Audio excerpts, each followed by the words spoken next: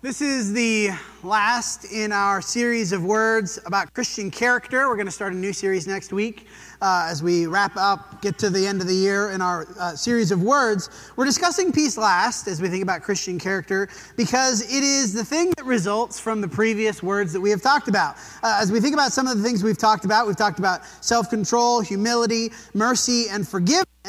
And these are all actions and attitudes and thoughts and feelings, all the things that are going into these things that contribute to peace. And as we think about peace, we're going to really focus on three things today. Number one, of course, we have peace between us and God, which is the most important peace. But then we also see, of course, peace between us and others, and then peace in ourselves, internal peace. And it's important to note as we think about peace this morning, that the primary peace described in the New Testament is not the absence of struggle. When we think about peace, and we think about sort of the worldly conception of peace, the way I think we most typically think about peace is in two areas. One is the opposite of war, right? War versus peace. You have struggle between nations or peace between nations. And then we have this idea of peace in our relationships, right? This sort of inner peace that we have even though bad things are going on in our lives. And we think about this idea of peace in the New Testament. It is not the opposite of conflict. That's an important thing to understand. Peace is something that we have even when there's difficulty. Jesus' promise of peace, of course, we read in John 14 through 16. Now, he's talking, of course, primarily to the apostles in these chapters, but it's important to understand as he's making this promise of what's going to be after I leave. How is it going to be after I'm gone? You guys are going to be setting the stage. The apostles are going to be setting the stage for what's going to happen for the rest of history, establishing the church, establishing what needs to go on. And what sort of peace does Jesus promise? 14:27. Peace I leave with you, my peace I give to you. Not as the world gives do I give to you. Let not your heart be troubled, neither let them be afraid. Verse 20. Remember the word that I said to you, a servant is not greater than his master. If they persecuted me, they will persecute you. If they kept my word, they will also keep yours. And then 16:33, I have said these things to you, that in me you may have peace, but what? In the world you will, not may, you might, you will have tribulation, but take heart, I have overcome the world. As we think about the peace that Jesus promises to the apostles, which then they turn around and promise to us, it is not a peace that is absence from suffering and struggle and difficulty and conflict. We would even say conflict. This peace is not the opposite of conflict in our lives. It is something that we maintain while we are in the midst of difficulty. And I really want to emphasize this in John 15:20. A servant is not greater than his master. If they persecuted me, they will also persecute you. That is true of the apostles who he's specifically talking to here. Yet we have not suddenly transcended. Now I'm better than Jesus. I'm not going to face persecution. If they persecuted Jesus, you can be assured that they will persecute those who keep his word. So what is the peace that Jesus promises? If it's not the absence of difficulty, if it's not the absence of strife, if it's not the absence of conflict, what is it? How do we acquire it? And again, we come back to these three ideas. Peace between us and God, peace between us and other people, and peace in ourselves. And of course, the first one must be peace between us and God, which is the source of all other kinds of spiritual peace. If I have peace between me and God, then even if I have conflict in this life, I have tribulation in this life, who cares? Because I have the most important peace. Romans 5:1-5, and then skipping to verse 10.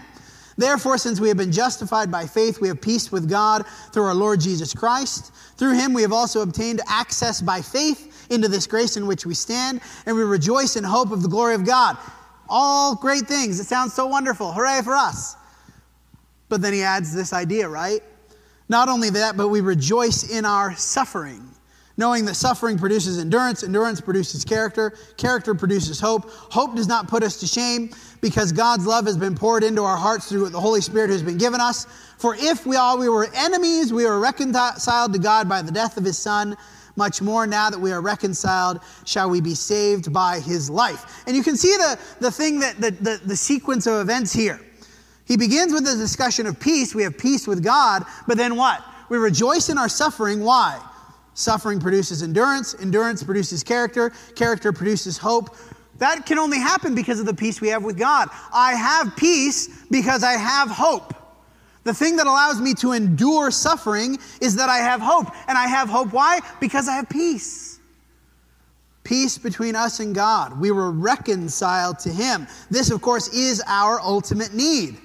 We make ourselves enemies of God through sin. When we sin, we mess up, we make mistakes, all of that, whatever you want to put in there.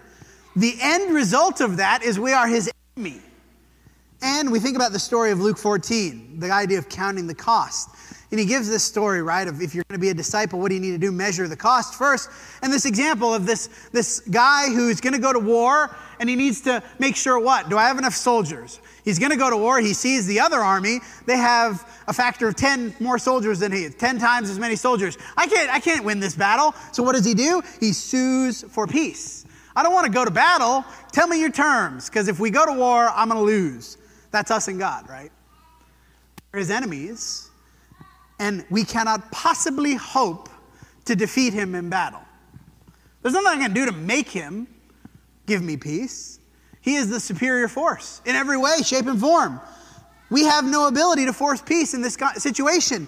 And so what? In His love, that while we were still enemies, we were reconciled to God. In His love, He did the work to create peace. And as He does so, again, what? He has the right to impose conditions on that peace because of the incredible power imbalance in the situation. I'm His enemy, totally at His mercy. He can do with me what He wants. He has decided in His mercy to give me an avenue of peace if I'm willing to accept His terms.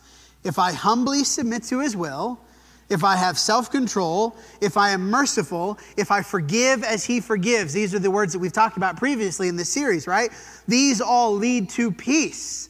Ultimately, I have to have these attitudes, humility, self-control, mercy, and forgiveness, because they are some of the conditions that God has imposed on my peace with Him. Ultimately, this leads us then to peace with other people. Ephesians 2:12-14.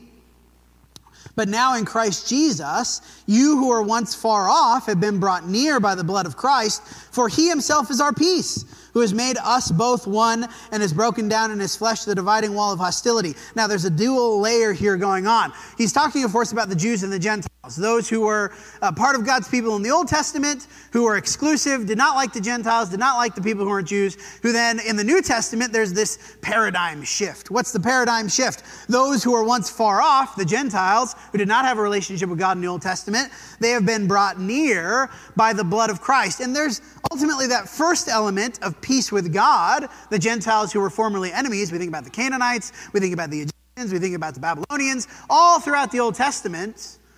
The nations that were enemies of God who, through the sacrifice of Christ of what? Have been brought near to God. But what was one of the things that accomplished? Now there's peace between two groups of people who has made us both one. Who's that? Well, it's the Jews and the Gentiles. There's peace not just between God and people, but between various groups of people. Why? Because the blood of Christ is the great equalizer. It is the great unifying factor. He has broken down in His flesh the dividing wall of hostility. But not just between, of course, other Christians, us and those who have accepted Christ, but there's an element of peace between us and those who do not know God. Romans 12:14-18, bless those who persecute you, bless and do not curse, rejoice with those who rejoice, weep with those who weep, live in harmony with one another. Do not be haughty, but associate with the lowly. Never be wise in your own sight, repay no one evil for evil, but give thought to do what is honorable in the sight of all. If possible, so far as it depends on you, live peaceably with all. Submission to His will. Humility, self-control, mercy, forgiveness gives us the mechanism by which we will have peace not just with God and not just with other Christians, but potentially peace with anyone. If what? If I'm willing to bless those who persecute, if I'm living in harmony, if I'm feeling empathy for others, if I'm not being arrogant, right? I'm associating with the lowly. If I'm never wise in my own sight, if I'm leaving wrath to God, if I'm doing those things, not only can I have peace with the other Christians, but peace with those who are still enemies with God. Because there are ultimately only two categories of people, fellow Christians and us. And as we've said, I should have peace with you guys. In this room, it should be the easiest it ever is to have peace with you. Because we have this central unifying thing, right? We all, supposedly, all, are humbly submitting to the will of Christ. We know the love of Jesus. We know what he's done for us. We know we are all on equal footing as lost sinners who need the grace of Jesus, which should really diminish the difficulties that I have with you. It should diminish our differences. It should lessen the importance of our conflicts. Because I know that I needed the forgiveness of Jesus. And you know it too. And so, yeah, I can forgive you. Yeah, I can make things right with you. Yeah, I can live in harmony with you. Because we're all on equal footing through submission to his will.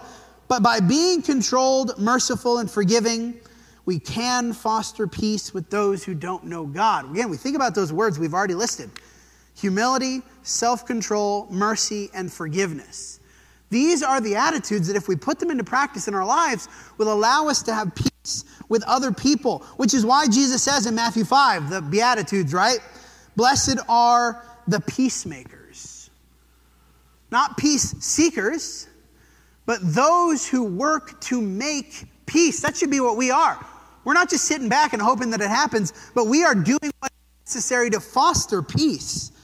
They shall be called sons of God. Why? You've got these different pairings, right? Blessed are the poor in spirit, blessed are the whatever. Why does he pair peacemakers with being called sons of God? Because isn't that what Jesus did?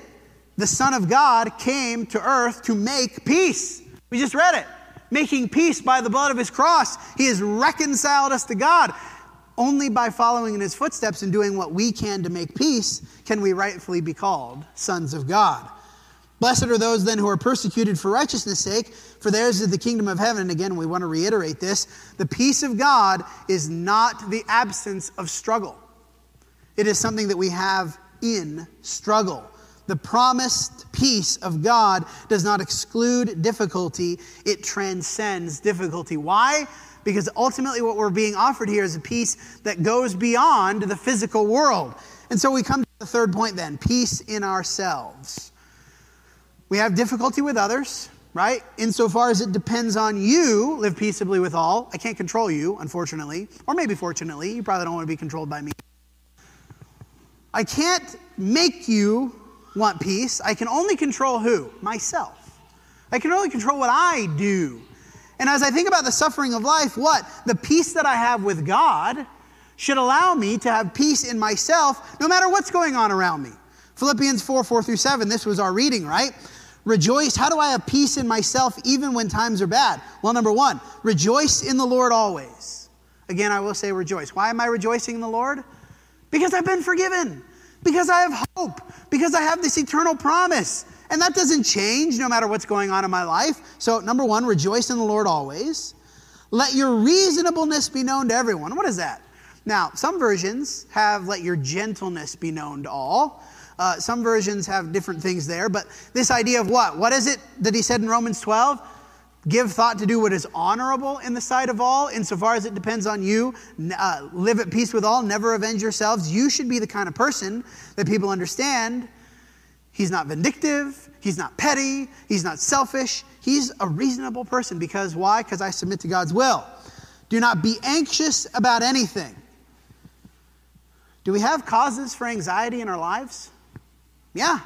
Disease, work problems. Maybe you get fired. You have money problems. You have injuries. You have relational issues. All sorts of stuff that goes on in our life. There's anxiety there. But what? Don't be anxious. Why? Because you're in everything by prayer and supplication with thanksgiving. Let your requests be made known to God. You want to have peace in yourself? Build your prayer life. Pray more. One of the easiest things, if you're thinking, I don't have peace in my life, 9 times out of 10, you're not praying very much. You're not. You're not letting everything be made known to God. You're not having prayer and supplication and thanksgiving. The end result of this, I'm rejoicing in the Lord always because I'm focused on my eternal hope. I'm thinking about my relationships with other people and I'm letting go of my struggles with other people. I'm giving everything to God in prayer. What's the result? The peace of God which surpasses all understanding, will guard your hearts and minds in Christ Jesus. Because it doesn't matter what's going on in the world. It doesn't matter what anybody else is doing. It doesn't matter what's happening in my life. I have peace because I know that I have peace with my Creator. And I know that I have hope in eternity. And so as we think about this peace, Colossians 3:12-16, what should this look like? Put on then as God's chosen ones. And you'll see the words that we've read already in this series. This is the summation, right? Put on then as God's chosen ones, holy and beloved, compassionate hearts, kindness, humility, meekness, and patience, bearing with one another, and if anyone has complaint against another, forgiving each other, as the Lord has forgiven you, you must also forgive.